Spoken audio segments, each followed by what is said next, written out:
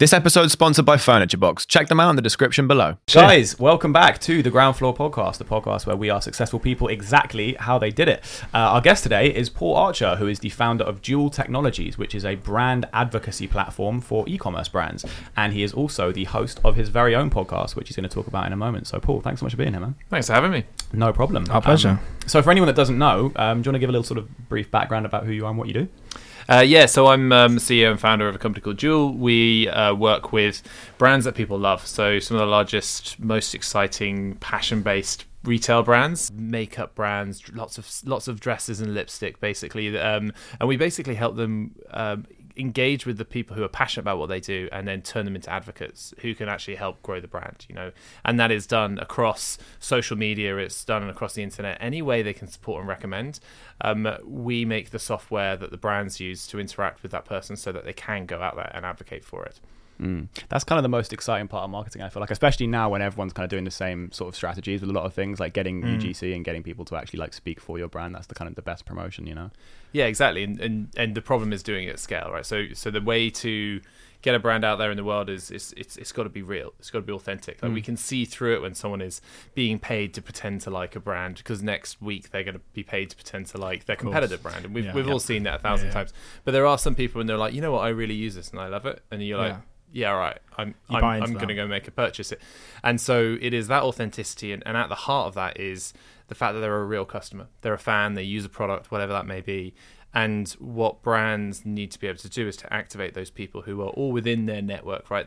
They are within their customer database. They follow them on social.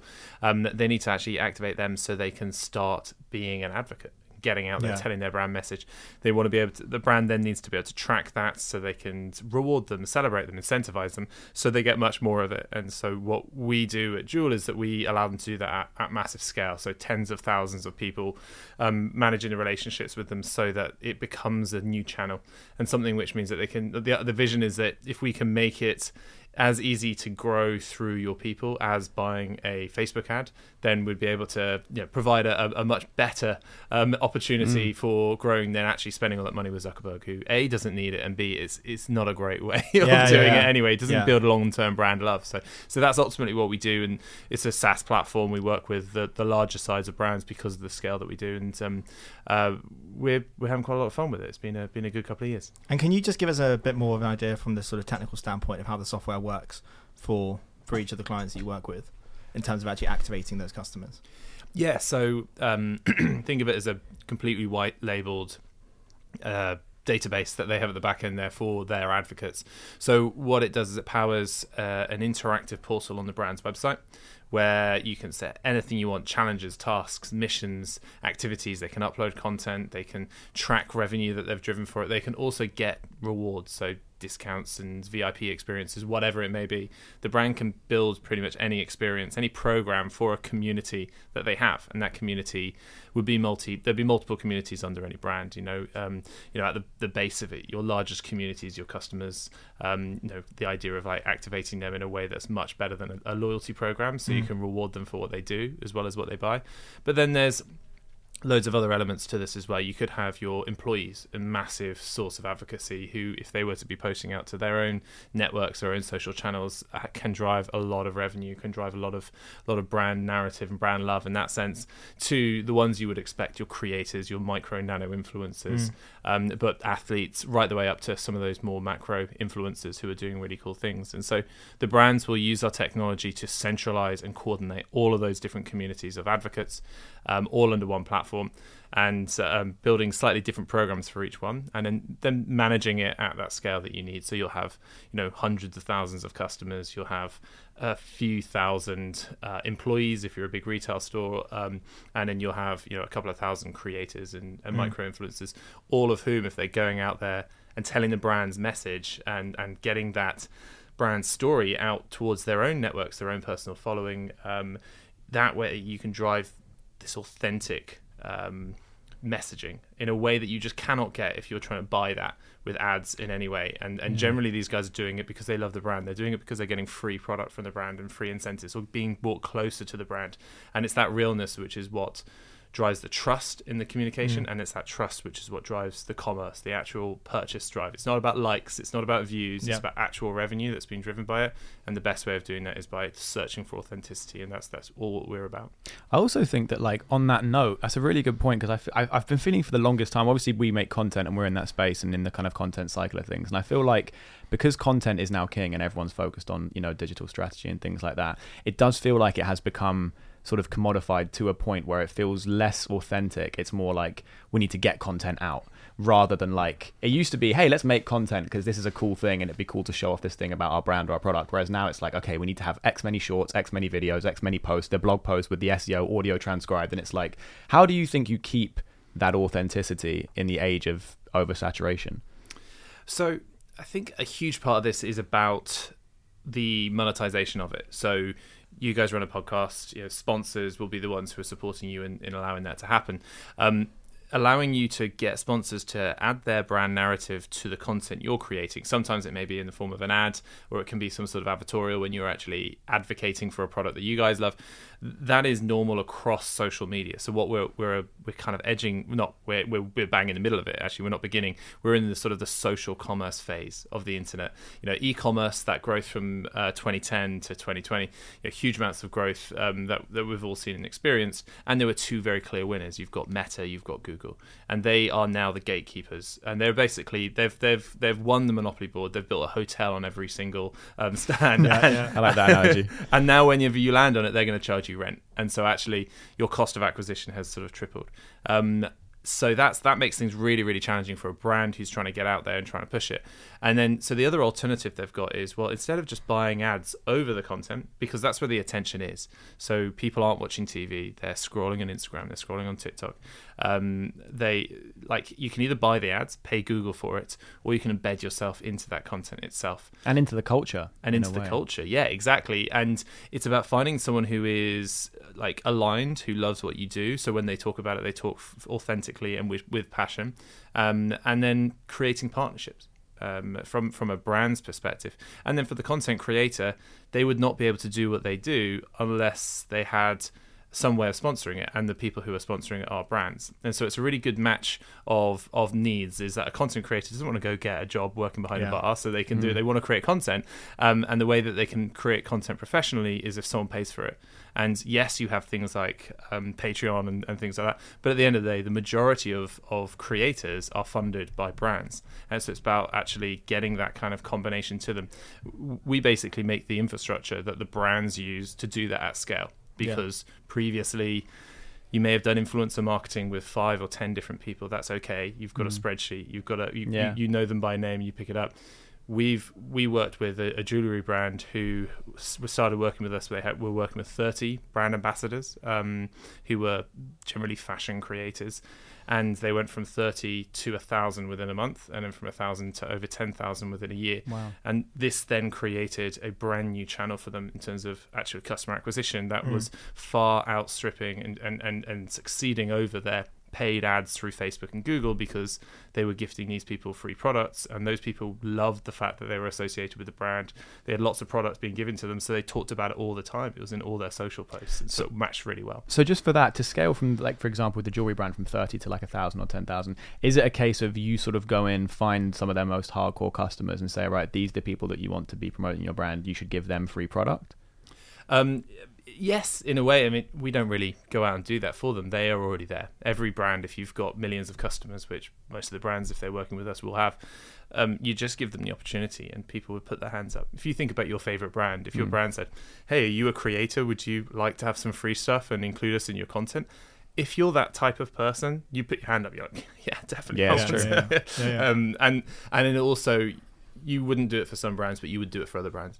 It may be that your brand is Patagonia, but if whatever Persol called you up and said, do you want to create content about your washing machine? You're like, not really interesting, but Patagonia says, do you want to create content of you climbing a mountain or something, and that's your jam? You're like, yeah, I'd love to be associated with you. So it's about the brand just a bit giving the opportunity to their fans, to the customers who love them, and saying, hey, we would love to partner with some of you, and that sum could be 10,000, but for a brand that size, that's fine.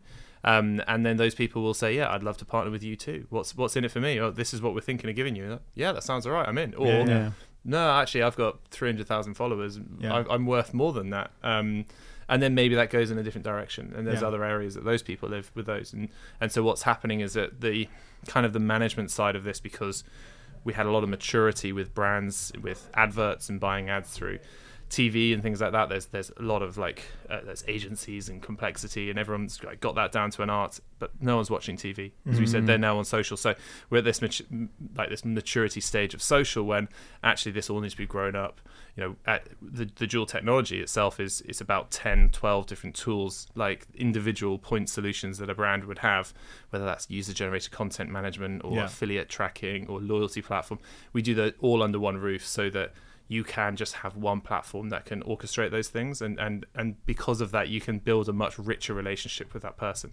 Even if that person is a very normal person and there's 100,000 of them, it feels real and it feels one-to-one and personalized for them, and that's what makes them go out and become a bigger, deeper advocate for the brand that they love. I do. Were you gonna? No, go ahead. I was gonna say I do want to dive a little bit deeper into the content cycle, but I think just to sort of circle back to that for now, I just want to sort of go back to the beginning in terms of how you started Duel and the kind of early days of that. So sort of how did that come about, and what were you doing before?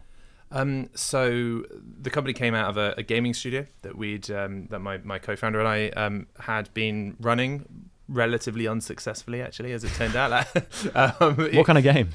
It was more on the apps, kind of gamified apps, and the science of kind of apps and virality and the way that you get someone to tell other people and share about it. It's a real science in that kind of Silicon Valley. People are measuring it and optimizing it and really know what is driving that the viral factor. That is, if I get one person to get this product, that person will tell on average 0.3 people. So therefore you've got a machine of growth, and then optimize the hell out of it.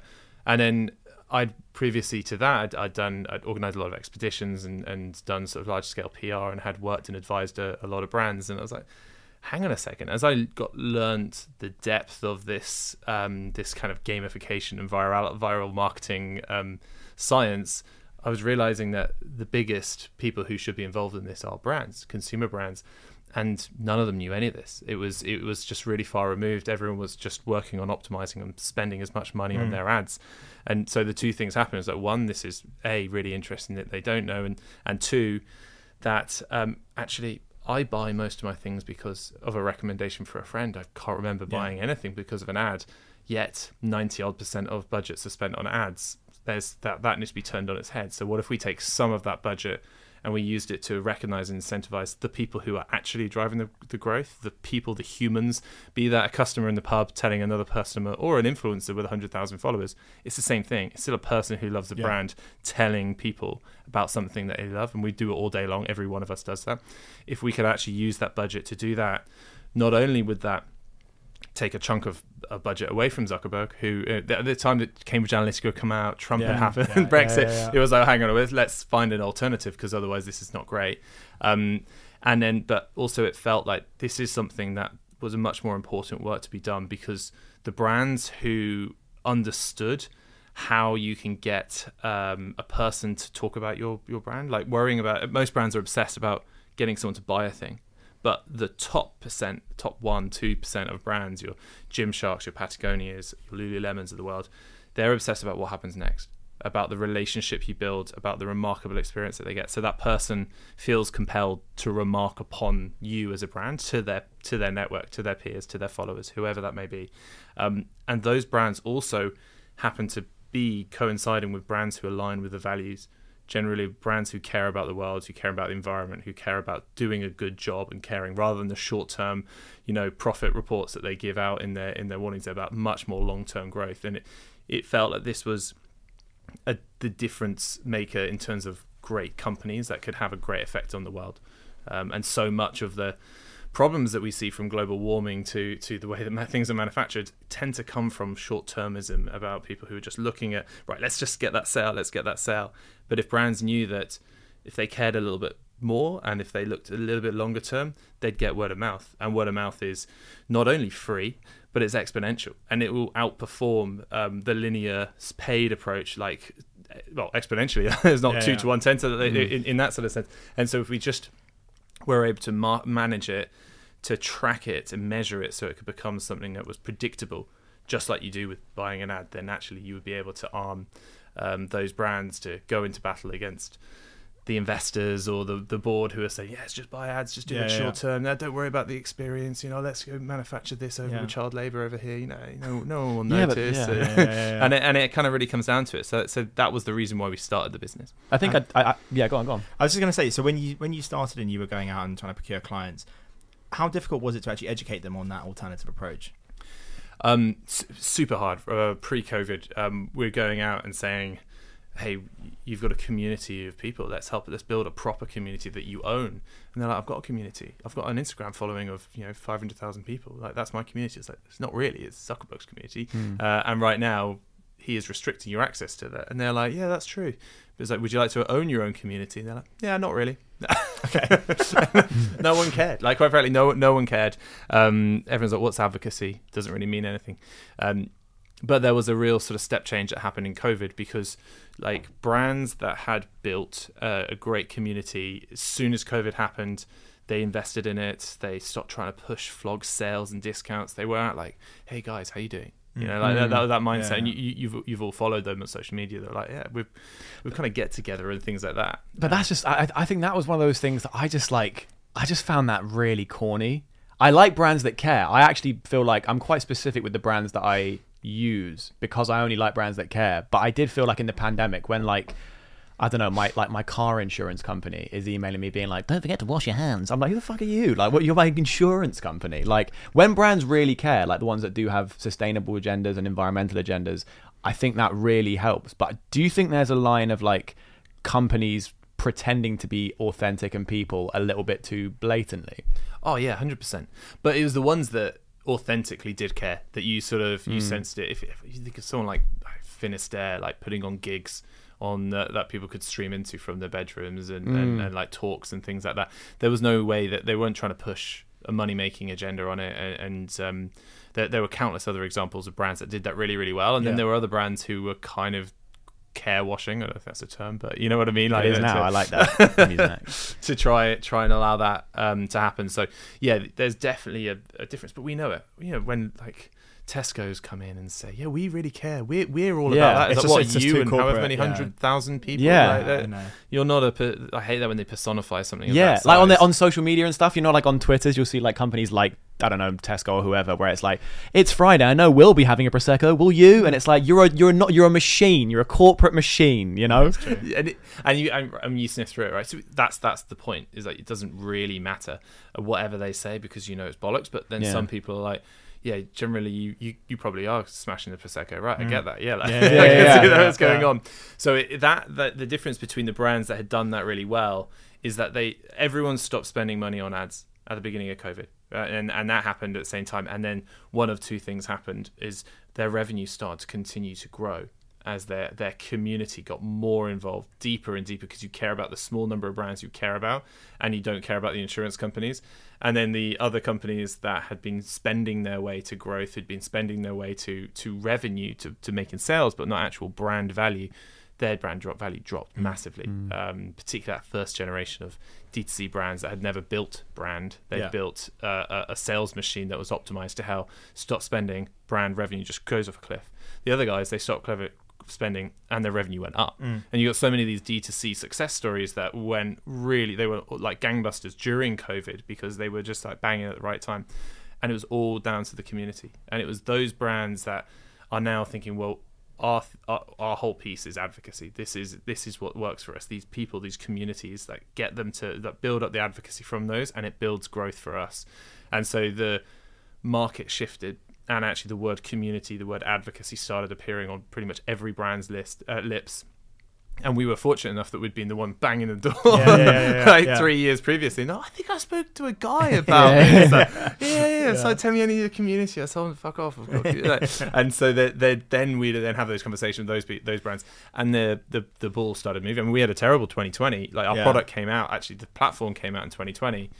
And we were right in the line. We had to borrow money and everything like that to keep the company going. We fortunately didn't have to get rid of any. We could hold everyone out.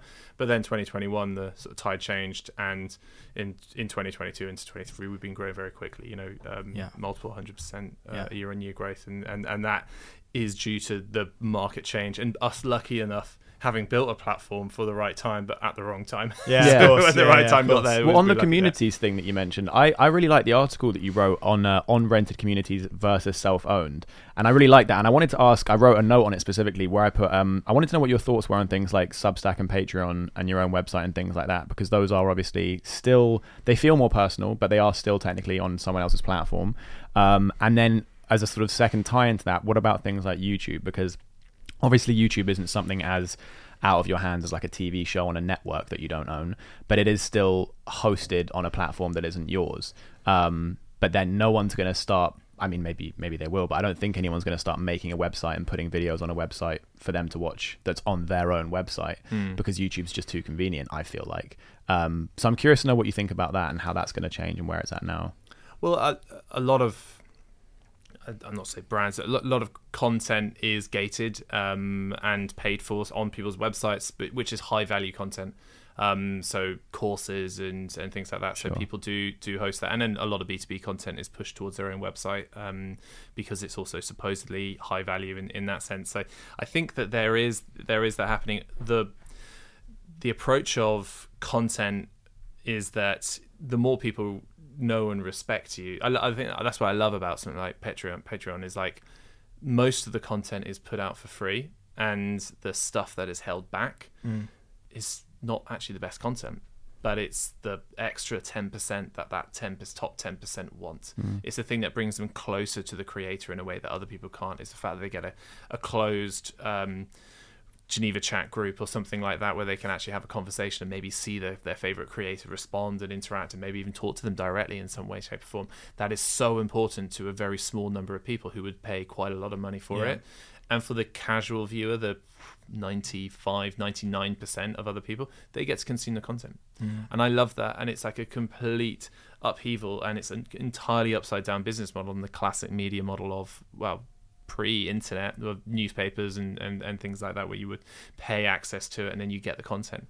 And so I think that the era of Substack and Patreon, amazing for that, of real community building, of engagement, is powerful. But you're also going to find that a lot of creators are moving from one platform to another platform, and it comes down to money, as we were saying earlier about the relationships that they're getting with brands. And if YouTube isn't paying as much as TikTok in terms of ads, or they can't get the brand placements on whichever platform, they're moving their audiences with them, and therefore the brands themselves have to follow, and they are at kind of the behest of these creators to try and do that. So it's no one owns any of these social platforms. Well, obviously some people own the platforms, but no one owns their content when they're on there, and therefore they don't own their audiences. And there are horror stories of people losing them after they build it. But really, that they also have built an audience in a way that they would never have had previously had it not been for those platforms. So it's quite a catch-22 in terms of, I would be uncomfortable if that was the only thing that put bread on my table, but also probably thankful if it was putting some pretty sweet, some good bread, some good bread catchier. Exactly. How does someone actually go about building a community then, right at the start? I know it's a relatively sweeping statement because it will vary industry to industry and sector to sector, but if you had to say a company starting now, how do they actually build that community right from the start?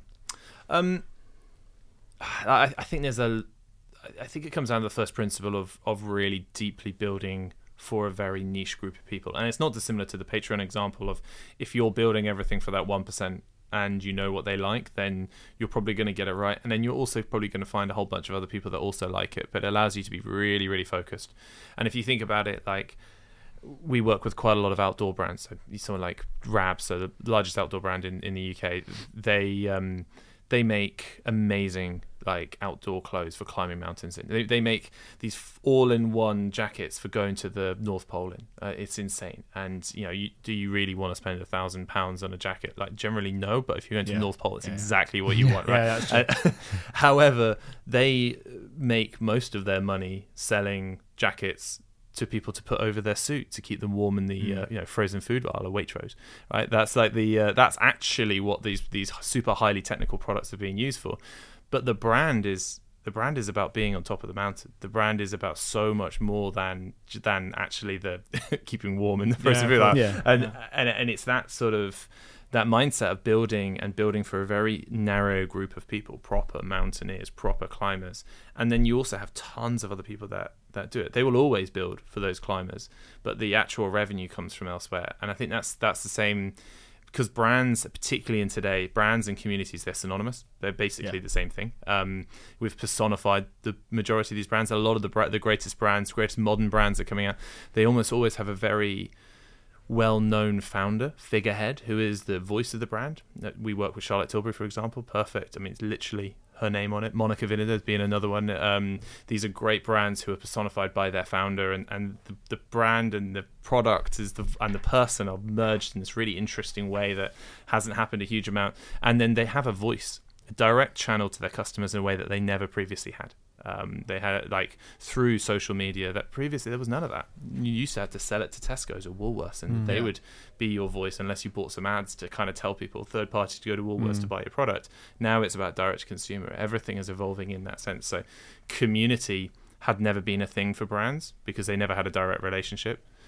But now it is. Now they have these direct relationships. So now brand building, community building and brand building are the same. And so the brands that have done it well, to answer your question, are those brands that have understood exactly who their customer is really deeply and solved a problem or built a product exactly for a person that says, this speaks to me in a way that nothing else does. This is my look. This is my vibe. These are my people, whatever it may be. And I love that. And then they get close to that. And then they are getting closer to that brand. And it's, I think, where it is confusing the word community and community building is generally a community is a group of people talking to each other.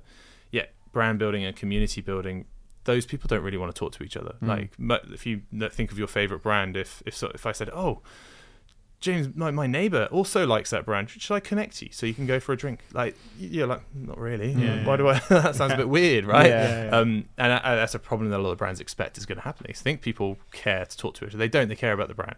So it is a weird use. The word community does mean a lot of different things, but generally when you're thinking about the core bit of brand building, it's about getting down to those niche. It's deeply understanding them, and the way that they deeply understand them is to talk to them, ask them questions. The number of we run a lot of masterclasses for brand builders and founders, and I asked them, when was the last time you picked up the phone and called a customer? And probably asked hundreds and hundreds of people this, and had about 2 people put their hand up ever. It really sticks out. Like I bought something from a website called Rise and Fall the other day, and the founder emailed me within about an hour of me ordering off that website to say, "Oh, can you just tell me how you came across the business? Or let me know what you think of the product." And that, for some reason, that's just always stuck in my head because it's, as you say, it's that direct line of communication to the business itself and the brand. Exactly. And now you are telling us and all the people listening to it, and actually for that one email, he's had how much reach? How many people are going to go out there and buy that product now? It's and word of mouth is that one of the best ways of getting word of mouth is to allow a person to feel like they own a bit of that story so that they tell it as if it's their own, because it's all about ego at the end of the day. That's why we tell any stories. So if you can give them a thing that they said, oh, which colour should we release next year? And they said, well, I really like the blue one. And then we're like, oh, great, thanks. You said you really like the blue one. We actually made the blue one. You're like, tell your mates, like, oh, yeah, check out that brand. Yeah. The blue's the best one. I wanted to ask on what your thoughts were on Lush's decision to go off socials, because I think that's a really telling point, and I think it sort of touched on what I said around the beginning of the interview about people getting a little bit tired of the content cycle and it feeling a little bit oversaturated and a little bit less authentic, and I think a brand as big as Lush making a choice to be like, do you know what, we're not playing the algorithm game anymore, like we make great products, no one makes products like us, you know where we are, come find us. I really respect that, but it's obviously quite a controversial decision, and I'd love to hear your expertise on it. Well, I love it, but it's that last thing you said, you know where we are, come find us, right? It's all right for Lush to do that. Airbnb did a similar thing recently where they turned off all their paid media, and they've just reported $1.6 billion profitability, like one of the few consumer companies that did that, because they turned off they turned off all this ads and spend. and they still managed to grow, Yeah. and they were infinitely much more profitable. But I feel like you can do that, as you say, at that level. You Yeah. can do that. You can do that if you're Airbnb. Yeah. So there's a whole bunch of people who are struggling, who've got a brand that's doing, $1 million revenue. Like, I'm going to turn off all my spend. Yeah, Airbnb can do it. It's like, no one knows who you are. Yeah. Like, Airbnb is a verb. Yeah, that's so true. That's the best way to put it. That's so true. So like, Airbnb is a verb. there's no like it's a so Lush is similar, not even at the same extent. So it's okay for them to turn it off, and people are like, yeah, it's power to the people. Like Patagonia doing the same thing because they're Patagonia, right? They're able to do that. I think it's really hard to do that otherwise. I think there's I was kind of mixing things. You sort of talked about just coming off social generally. There's also coming off paid social, like coming off paying for ads. And I think that if you're really good at the social side of things and you can get your community to talk about you, then you don't need the paid ads. That's easier said than done. Your own content, only 1 or 2% of people will ever see, unless it's an unbelievable piece that's super high value and a lot of people share it. But other people's content that they make about you, that is actually where it's much more likely to hit into people's feeds in the algorithm or whatever that may be. So if you're able to get that bit right, which is, I mean, obviously I'm super biased, right? That's literally what we get. We power for our brands, but we have seen that with brands who are able to do that and track it, and it becomes, as big a channel as they're paid. I'd rarely recommend that a brand turns off their paid and it's like us or them. It's us and them. How do you get your advocates and your paid? And in fact, a lot of our brands use paid to acquire more advocates. So they use Instagram ads to target their own audience on Instagram to say, hey, we've got a program, would you like to be a brand ambassador? Which is incredibly meta, no pun intended, to do that. So yeah, it's quite an interesting phase. And one of the other things is that no one knows what's going on, right? This whole space of building brands directly, this community building, it feels like it's been around. We all feel quite familiar with it, but it's only been around for, a decade. The idea of an influencer only came out 2016, 2017, something like that. And now it's, oh yeah, of course, they're influencers, right? I know how to do that. It's like, it's evolving, it's changing. It's like, it's been such a new space that there's constantly innovation, and there's always an opportunity for a brand to do it well and to do it differently. And for a brand to be started up in someone's bedroom and to whip up a Shopify site and to start trading with a really, really short period of time is just also amazing. And so it's incredibly competitive, but which is why the cost of acquisition costs so much, because there's so many players in it. But also it means that anyone can play this game, and that kind of democratization of it is also really cool. Yeah. Super cool. I can tell you get really excited talking about this. Yeah. I can see. I see. I don't know if you have that as Completely. well, but I can That's really why I'm so in see. it. I love branding too, so I can really see like, a passion for it when you talk about it. So Yeah. I just wanted to touch on kind of where that passion came from and how you realized you had a passion for this area. Well, I'm just a massive nerd. Hell yeah, dude. Hell yeah. Spud for the nerds, dude. Spud for the nerds. Like, I have always been a massive nerd, and I've always loved for me, it's always been outdoor sports and adventure sports, whether that's mountain biking or whitewater kayaking or snowboard or anything like that. Those were the sports that I was obsessed about when I was a teenager, and the brands that facilitated those sports, sponsored the athletes to be full-time, going out and creating content and doing those sports, they were just incredible to me that could be a thing. And I was then really into those brands. I remember having Quicksilver stickers and animal stickers. You remember back in that era, right? And as well as bike brands and things like that. And it was just like, they were they were the vessel for my passion in many ways, and they still are. Like for a lot of people's passions, the sports that if you're passionate about sports, that was mine. But if you're passionate about makeup or jewelry or fashion, of which there are very, very many number of people, the brands are the machines that are kind of a part of allowing that to happen. So that's kind of where it came from. I mean, I've always been, like I said, on the nerdier side of things. Like, started building websites when I was a kid, and you would often think a lot of the engineering mindset is about, like if I can measure that I paid this amount of money and then you bought a product and I can track it, so therefore this is the way it should be. But actually, for me, the beauty in brand building is, and when we were able to see it when we were looking at it from an apps perspective, is that it is measurable. And it's previously been this mythical thing. It's just like, oh yeah, like there's the quote of 50% of all marketing works. Problem is I don't know which 50%. Particularly pre-direct to consumer brands, and that was a quote from Pepsi, who don't have a direct to consumer channel. That before that there was no way of knowing it, but now there is. Now we can measure so much of these different parts of it, yet still very little investment relatively done is investing in brand and community building and the people who are driving that business forward. And so that, for me, that's just something which has made total sense, because you can take the nerdy and the software side of things. I've always worked in software and worked for a SaaS company whilst I was still at uni and things like that. So I've got that sort of DNA in me, but then there's this sort of flighty brand thing. I never thought the two of those passions would meet, and I'd never planned it when we started Duel. It just somehow kind of merged in this way, and it sort of came out for it. And I'm fired up about what I do. I love what I do, and I out nerd people all these types of things. Hey guys, I just wanted to take a second to talk about our sponsor for this episode, Furniture Box. Furniture Box is an online furniture retailer that makes awesome products for everywhere from your bedroom to your office. Now, we actually had Monty and Dan, the co-founders, on our show. That's how we met. We loved their story, and we hung out with them afterwards, and we knew that we wanted to work with them. And here's the thing. One of the biggest issues I have whenever I've ordered furniture in the past is that certain big name furniture companies, not naming any names, will charge you a fairly large fee for delivery, and even then that delivery usually takes a few days, if not longer.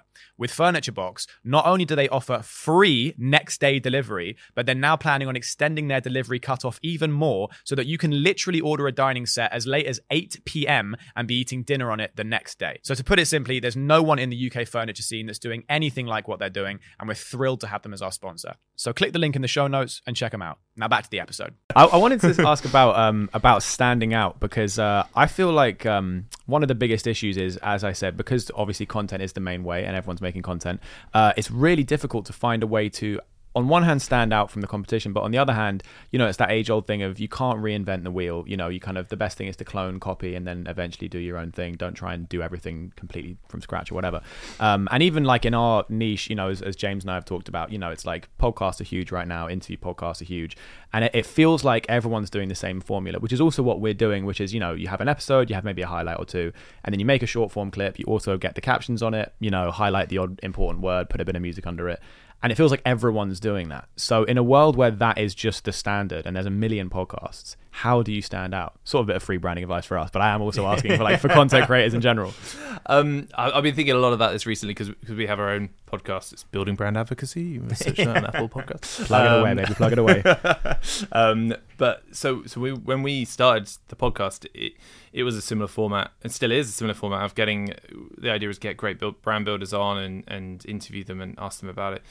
But it started to turn out that outside of the podcast, we do a lot of courses. We do a lot of content creation, but with it behind closed doors, like workshopping for some of the biggest brands in the world, and we will work with CMOs of brands that you're probably wearing or right now all day long, and they're listening to us about our advice in terms of what they should do in terms of growing their brand in this new world, which even if they've got 25 years of experience, it's still quite new to them, and we're lucky enough to have a seat at that table, which is awesome. And it's started to realize that we're trying to pull in this content from other people, and we've got some amazing interviews of people who are really insightful.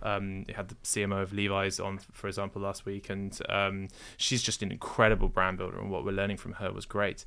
But there's also a lot of opportunity for creating content in a niche for the people that we know really well, and those are our customers.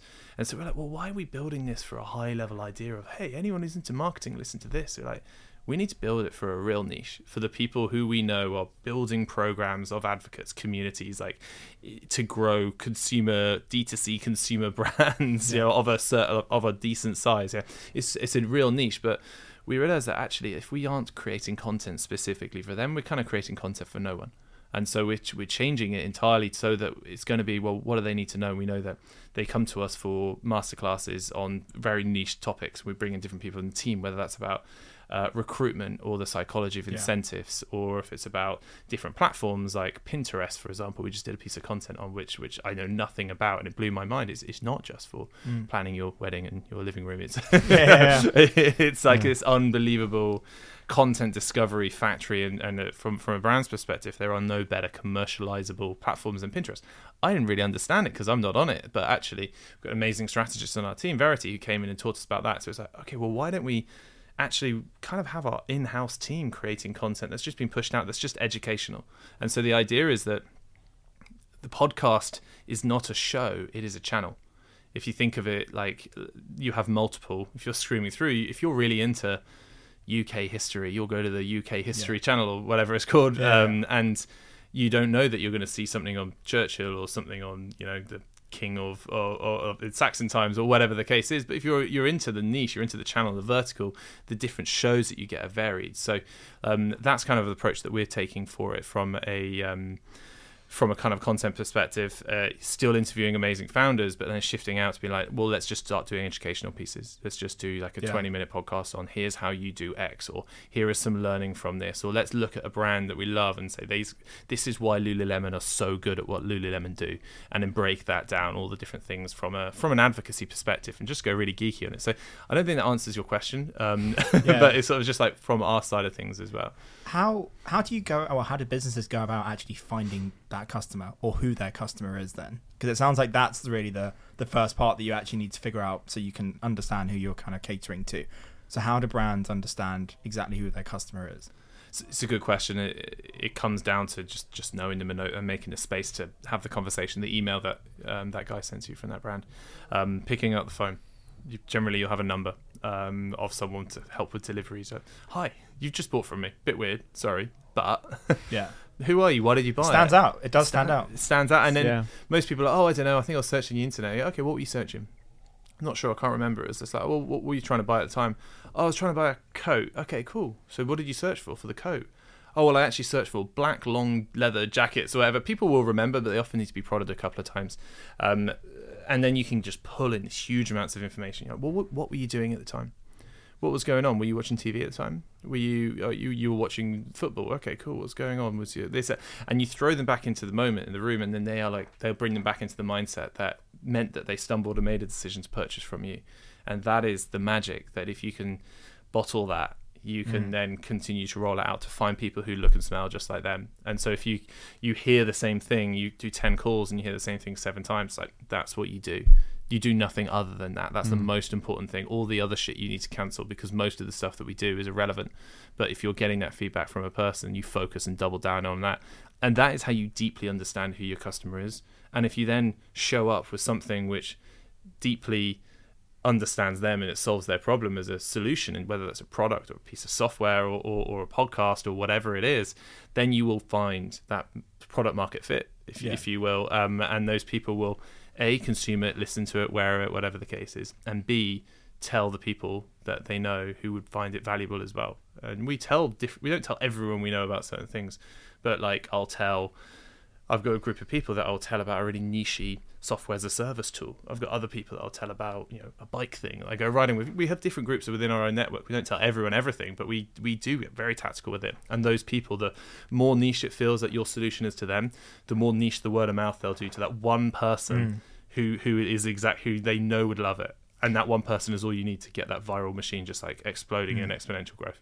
What's your favorite brand and why?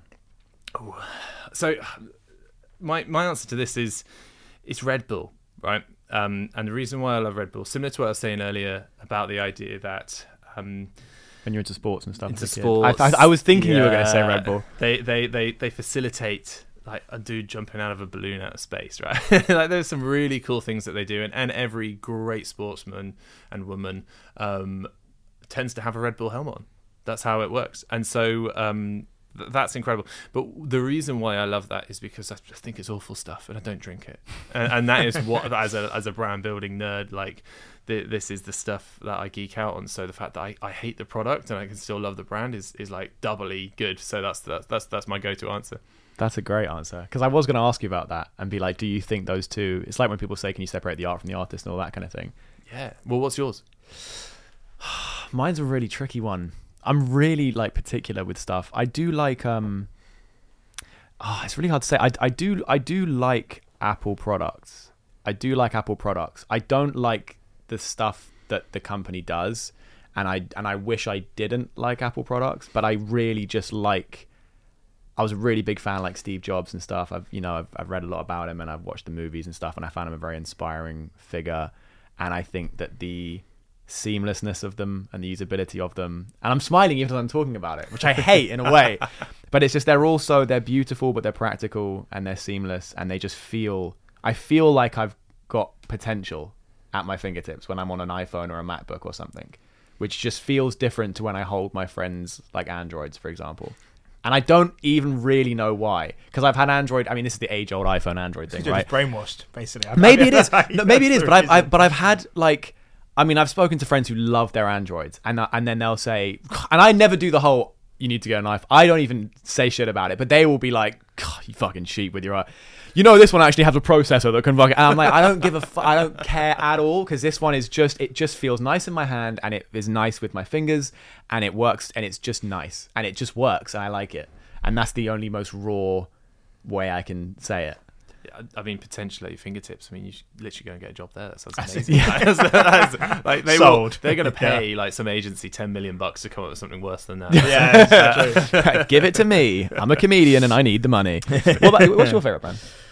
It's tricky. I mean,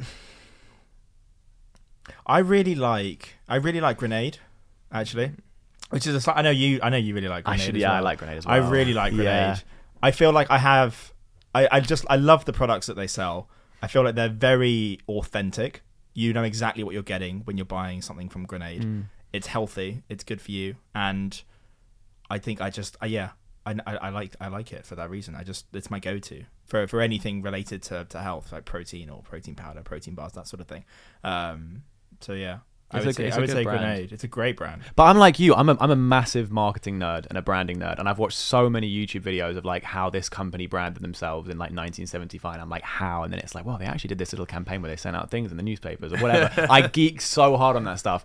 And I know that I'm going to think of a brand later, and I'll be like, I should have said that brand. Obviously that brand, because I think about them all the time.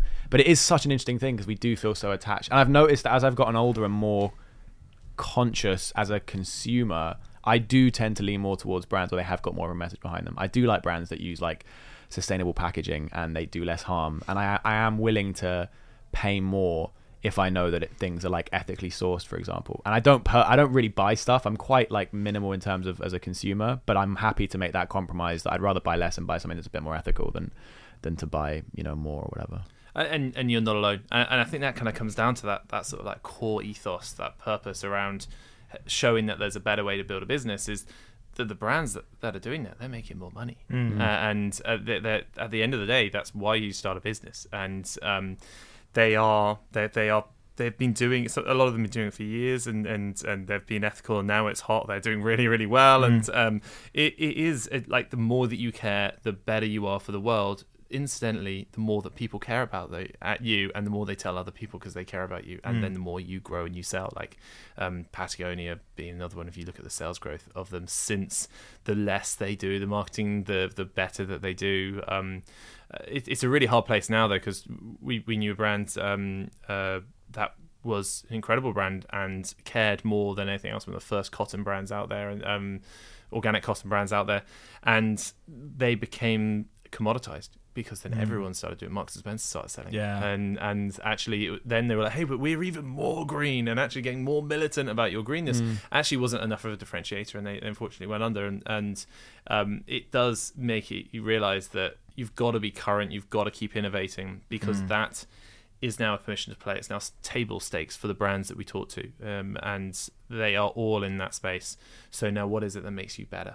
It's not going to be that you can plant another tree, because everyone's already planted all the trees that you're going to do. Like, why can you care more about that customer? How do you fit that mold of what they want? How do you show that you know their pains and their wants and their desires better than anyone else, so that they continue coming back to you when they want to buy whatever widget or item that they're selling? Do you have like a favorite brand story, or like a favorite kind of, or a brand that had like a kind of marketing golden nugget in terms of like how it came up? Like Apple obviously has such a recognizable brand, they don't do ads famously, McDonald's bought the real estate under what they were doing, all that kind of thing. Like, do you have like, that's the stuff that really gets me going. Like, I find, do you have any cool, like, I love this brand because they did this thing where they, that stuff like that? There's a couple of ones like the word of mouth story, what it is that made them viral. And I think GoPro is a great example of that, because you'd watch someone do this insane thing, whatever it may be, either a dog doing a cool trick or whatever, and you're like, that is awesome, and then you're like, oh, and you filmed that on a GoPro, and it always says GoPro, and you're like, shows the thing filmed on a GoPro, and you're like, I want one of those. And that's it. So that I find is fascinating, because their product is the product. The product is the mechanic of the virality. It's just like, that one's really good. And then there's other things that just spark conversation.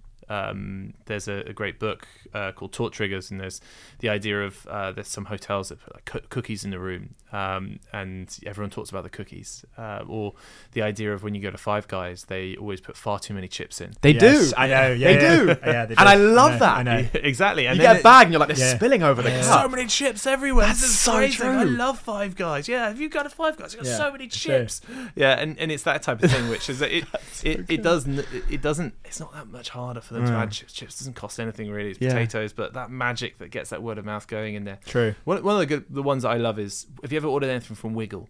I haven't actually. There's always a little Haribo. They send a little packet of Haribo. Do they? every pack. Yeah. And you go, yeah. Haribo. I like Haribo. Yeah. Like, Something as simple as that Simple sticks as out. that. Yeah, Okay, it's really, interesting. really good. So I think every brand can think about the journey and just be like, where in this journey can I add magic? Like, and you talk about that idea of a remarkable experiences, and it's so remarkable, I feel compelled to remark upon it. Some airlines do a phenomenal job of it in some cases. Some of them do a shit job of it. And there's just opportunities across the board. So follow the journey from the second they see a piece of content, the way they consume it, from the moment that they've ordered it on their website. What can you do? What emails come afterwards? Most of the time they're like, oh, leave us a review. No, go on. Would you recommend this to a friend? And like like you have to add what value are you adding to their lives? Most people are obsessed about selling, about the revenue, and they're obsessed about themselves and that what they can get out of it. And actually, if you were to switch that around and be like, I'm obsessing about the person and the experience that I can give to them, you will operate your business differently, and you will build a business that will grow exponentially. Go on. No. I was going to say, what are some of the sort of most obvious or key / fatal mistakes that you see brands making trying to build a community or a customer base? I'd say, apart from obviously not building for a very good niche, or a lot of times building out into another area,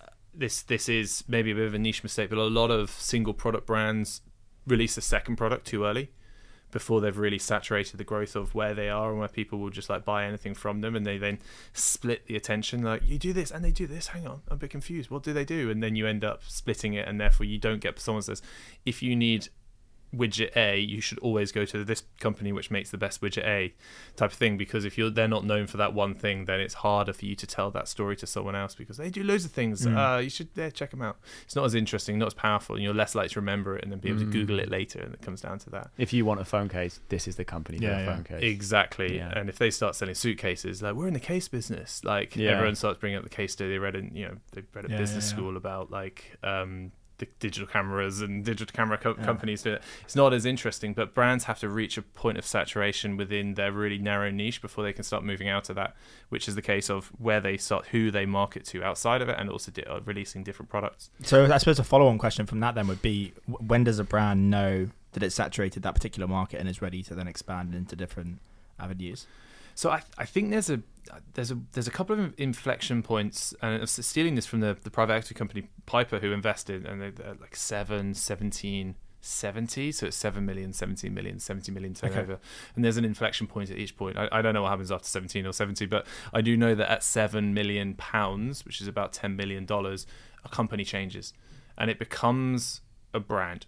And it's very hard, and I'm sure there's a lot of people who are running brands who are less than $10 million would deeply disagree with me for this, but I think until, like, a brand is a symbol. It is a fast track to a meaning for what does that mean. So you see the Apple logo and you think potential at my fingertips. That was off the top, people, by the way. That was completely off the top. Or you see Amazon's awful smile logo, which is terrible, ugly as hell, and cringy as up. But you go, yeah, cheap and efficient, right? And it means something to you from that.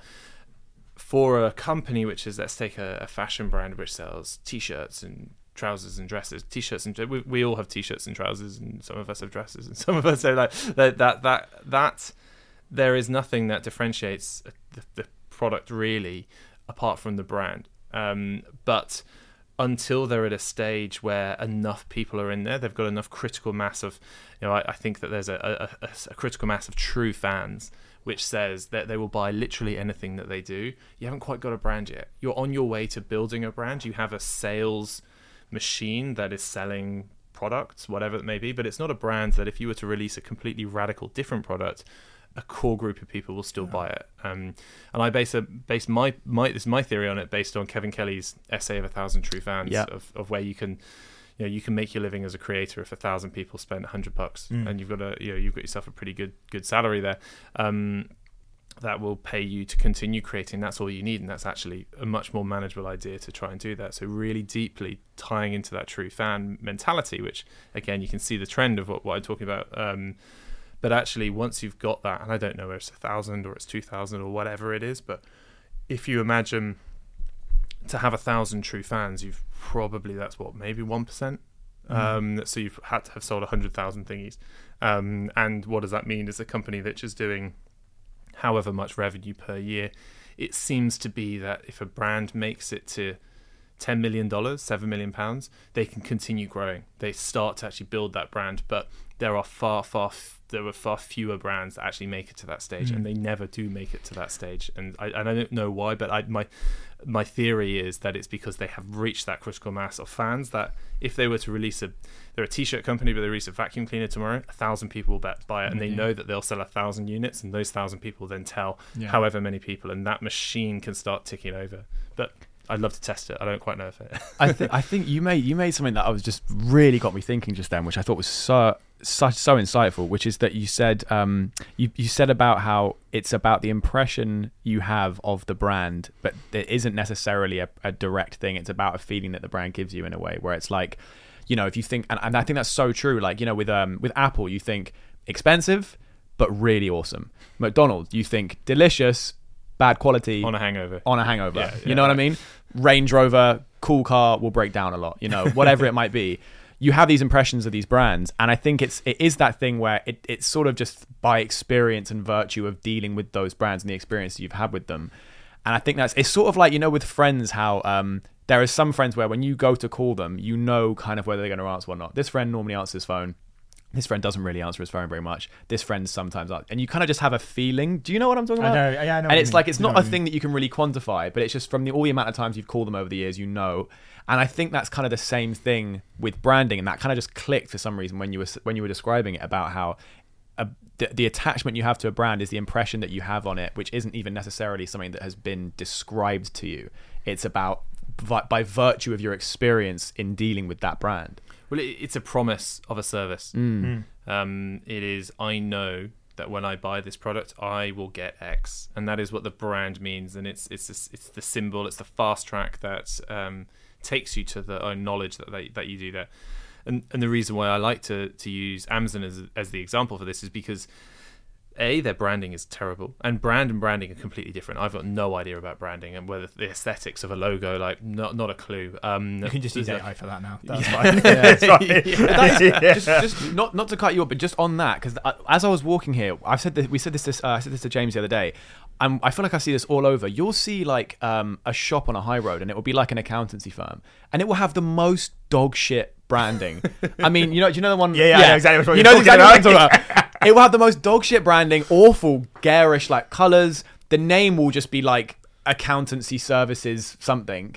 And yet they're paying rent somewhere in central London. They're clearly still in business and they've been there for years, whatever. You see them all over and you're like, how, when you've got half the world of marketing being like, you need a cool logo, you need an interesting name, you need to have social media content, you need to be talking to your customers, and then you've got like John down the street who's got a shop that looks like it was made in 1987, who's like, he's just pissed out his branding and he's clearly doing business, and that's always baffled me. Well, it's because that's the difference. So his branding is crap, his brand is probably amazing. I don't know John down the street, but shout out John, whoever you are, John's accountants. But like if you think about what a brand is it's your reputation, and he probably has a great reputation with a number of people. It's just like I've got some accountancy problems. I'm being sued. I was like, you need to speak to John. And that is how he gets. I mean, the guy with the awful logo. The guy with the awful logo. Yeah. So the difference between the branding and the brand is that. So Amazon's branding, crap, awkward, like cringy smile. Brand is actually amazing. Not because and what makes Amazon great is because it's actually a pretty awful company. I mean, like its human rights record is awful. Like, how do you think about all those things?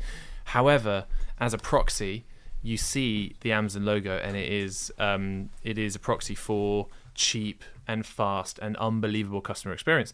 And when you look at their brand values, the number one thing is customer service. We're obsessed. We want to be the most customer obsessive company in the world, is what they said. Bezos says, and that obsession comes down to, well, what does a customer want? Do they want a pretty logo? They probably don't care. What the customer wants, they want it to be cheap. And they want it to be fast and delivered really easily. They don't have to worry about putting any of the details in. And they want to be able to make the decisions faster and easier than any other way. So if you have to open up 3brand.com and compare their different things, well, you open Amazon and it has the stars like that. It'd been around, but they were the ones who popularized the idea of stars and reviews. So you can make very fast, social proof-based decisions about whether a product is good or not, and so you don't have to agonize over it, because with the decision fatigue that every person has every day is so much that actually Amazon have just smashed it, because they deeply know that the customer is lazy, and we are all lazy, and probably some people are really strong and they don't use Amazon, but for everyone else who's weak, we use it a lot. Of which I am one. And I hate it, and I hate myself every time I order something from Amazon, but it's just easy. Right? It is. And that is why it's such a powerful brand, because brand is reputation. It's not about the branding, it's about reputation, and that's what they promise. That promise of that service is what you see when you see their logo. I mean, that is, I guess, the biggest testament to a brand. The most powerful brand is one where you hate it and you don't want to use it, and yet it's just so good that you have to. I mean, that is insanely powerful. Damn. It works. Just briefly, because I know we've got to wrap up really soon, but I really wanted to ask you, we mentioned AI earlier.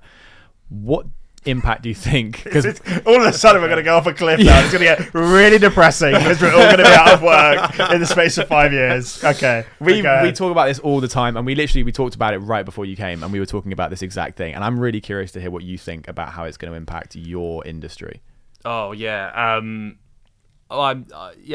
kind of nerded out on this. I've built my own auto GCP bot and various things on that. Like it's I find it fascinating and incredibly exciting, and it's just the opportunity is terrifying, that if you don't move fast enough, you're going to miss it. So you've taken the if you can't beat them, join them approach if you've already made a bot. Yeah, I mean, 100%. You have to, like, the best way, if anyone is like, well, I don't know about this AI, I don't know if I can understand it, the best way you're going to understand it is start using it. Getting into it, using it for something, book your holiday, whatever it is, just like start playing around with it, seeing its capabilities, because nobody knows the extent of its capabilities and how it can be used, but it's all up for grabs, and that's really, really exciting. And it's also incredibly terrifying. And yes, like, it is.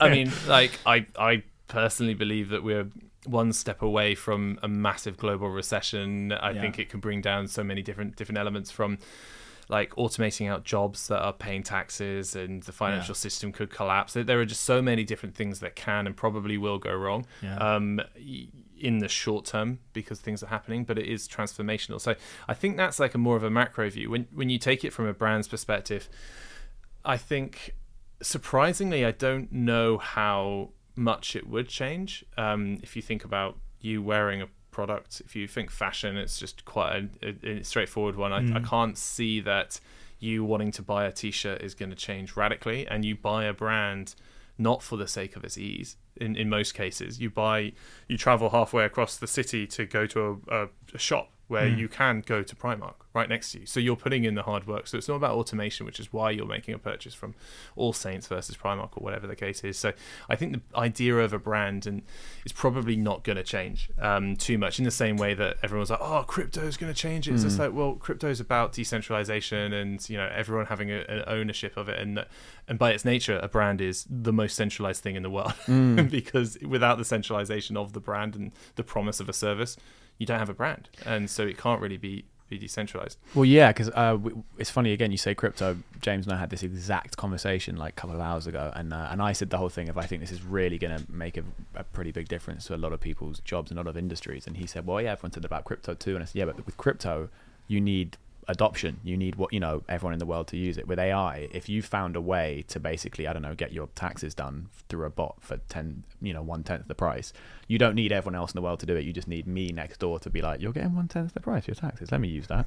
And it's just way more accessible. That's true. No, that is very true. Yeah, because I mean, it may create a massive recession, thousands and millions of people's jobs out, but it also might get rid of the need for lawyers, and I'm quite willing to take that risk.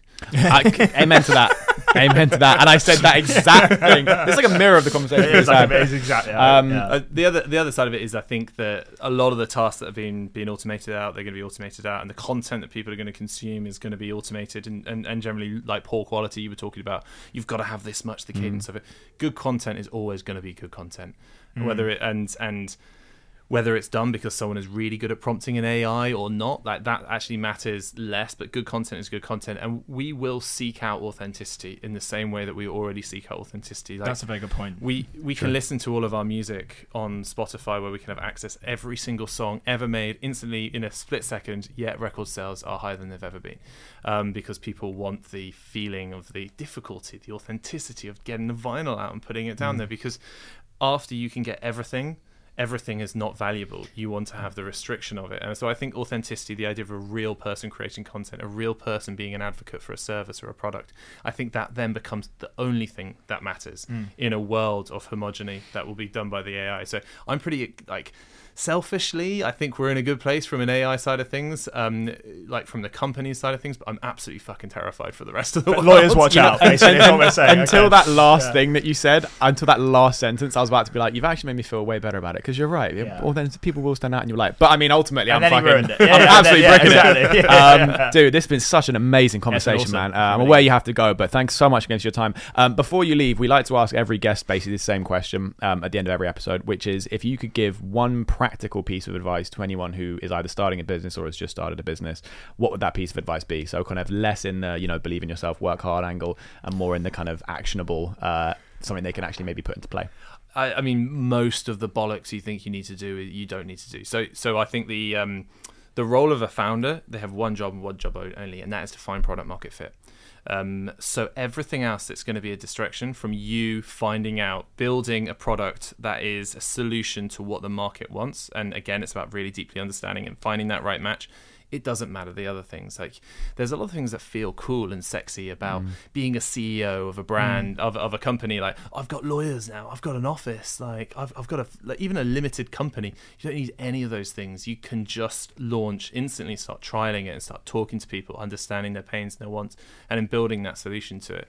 And I wish I knew that when I started out doing these, the number of things that I wasted. So I say you just have to become super obsessive about understanding that customer, providing that service, asking them how that service was, making the service better, getting out there again, and repeat. And the founder uniquely is the person who can do that, because they see across the whole side of it. They see the sales conversations, they see the customer success, they see the product development. They're across the whole lot, so they have more information about all of this, which means that they can make gut shots that no one else in the business can make. And you've got to be brave enough to make those gut shots, because they're the things that will have the exponential effects, the 0 to 1 effects in the business, about finding product market fit, because everyone else's job is to support you in doing that until you've reached that critical mass. And it's probably about that same point that a brand does £7 million in revenue, is that you actually can automate and start scaling things out. But before then, you're about finding that product market fit or that brand market fit, whatever that case may be. And then it's about scaling it and turning it into a repeatable machine when you are then removed from it. And that's when your job goes from being a founder to a CEO, where you're a leader, a people leader, and actually the job is very, very different. It's an amazing piece of advice. That's an amazing piece of advice to end on. Paul, thank you so much for being here, man. Thank you. Where can people find you? We got one camera left. Everything else is dying. Well, so you can find me on LinkedIn. I'm Paul Archer, and if you're interested in what we do, it's dual.tech. You find us there, and would love to chat to people, geek out on this. Any brand builders want to have a chat, very happy to sit down and have a chat about what you're doing and see if we can solve some of your problems. And be sure to check out their podcast as well. Yes. Building Brand Advocacy. Building brand advocacy. Please Be do. sure to check it out. Paul Archer, such a pleasure, man. Thank you so much for being on. Thank you. Amazing episode. Guys, you heard it. So many gems in that. Hope you enjoyed. Subscribe, turn on post notifications, rate and review. We love you. See you in the next one. Bye. Right.